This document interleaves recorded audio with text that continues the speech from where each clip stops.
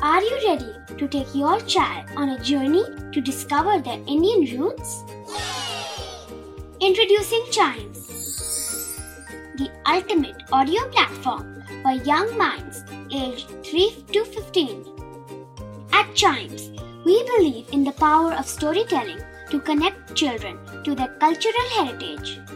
From captivating folktales to colorful festivals to mesmerizing history, Chimes brings the rich stories of Indian traditions to life.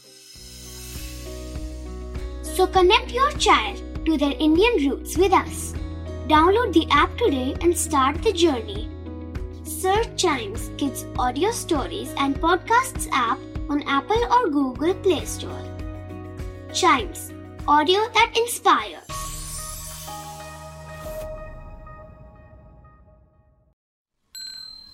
This is Chimes Radio, original podcast. The Elves and the Shoemaker. Edited by Hamilton Mabie, Edward Hale and William Forbush. There was once a shoemaker who, through no fault of his own, had become so poor that at last he had only leather enough for one pair of shoes.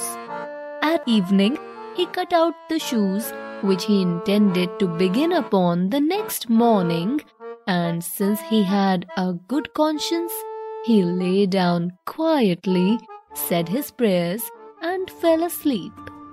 In the morning, when he had prayed as usual and was preparing to sit down to work, he found the pair of shoes standing finished on his table. He was amazed and could not understand it in the least. He took the shoes in his hand to examine them more closely. They were so neatly sewn that not a stitch was out of place, and were really the work of a master hand. Soon after, a purchaser came in, and as he was much pleased with the shoes, he paid more than the ordinary price for them, so that the shoemaker was able to buy leather for 2 pairs with the money.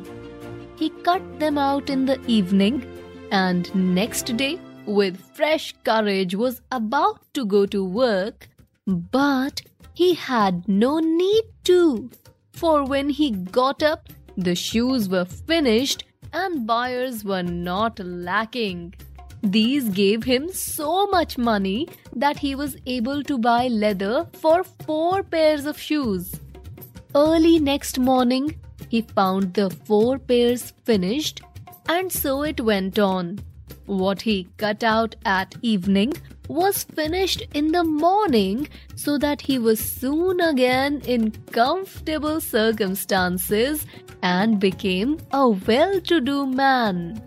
Now it happened one evening, not long before Christmas, when he had cut out shoes as usual, that he said to his wife, "How would it be if we were to sit up tonight to see who it is that lends us such a helping hand?" The wife agreed, lighted a candle, and they hid themselves in the corner of the room behind the clothes which were hanging there.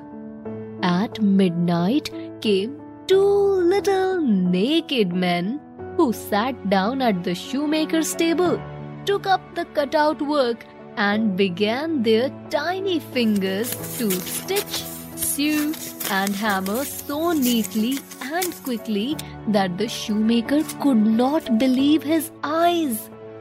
They did not stop till everything was finished and stood complete on the table.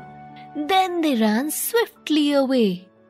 The next day the wife said, "The little men have made us rich, and we ought to show them our gratitude. They run about with nothing on and must freeze with cold.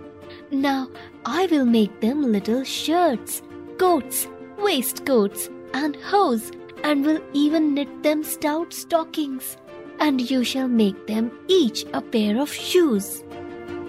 The husband agreed, and at evening, when they had everything ready, they laid out the presents on the table and hid themselves to see how the little men would behave. At midnight, they came skipping in and were about to set to work, but instead of the leather ready cut out, they found the charming little clothes. At first, they were surprised, then excessively delighted. With their greatest speed, they put on and smoothed down the pretty clothes, singing, "Now we are dressed so fine and neat. Why cobble more for others' feet?" Then they hopped and danced about and leaped over chairs and tables and out at the door. Henceforward, they came back no more. But the shoemaker fared well as long as he lived and had good luck in all his undertakings.